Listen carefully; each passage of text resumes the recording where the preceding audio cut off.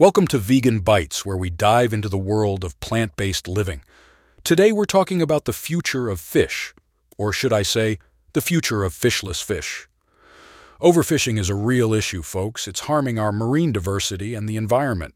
Plus, there's the risk of zoonotic diseases and the not-so-tasty additives like microplastics and heavy metals. But fear not, we have a solution: plant-based fish alternatives.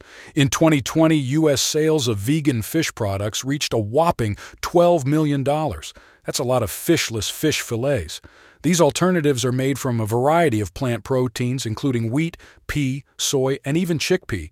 It's like a protein party, and everyone's invited. But here's the catch: plant proteins are often incomplete, lacking some essential amino acids.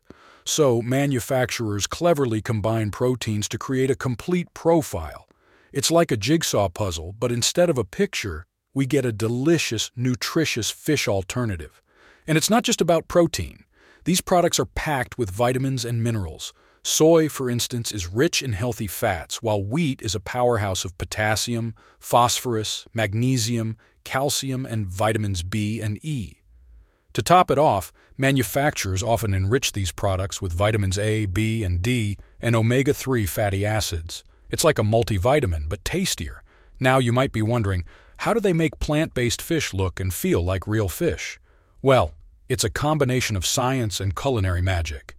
They use techniques like pressure cooking at high temperatures and 3D printing to create a texture similar to fish flesh. They even use additives like konjac plant fiber and potato starch to create the perfect texture. It's like a science experiment, but the result is a delicious meal. But it's not all smooth sailing. Some of the popular ingredients like soy and wheat are common allergens, and the neutral pH of plant-based products can make them spoil easily.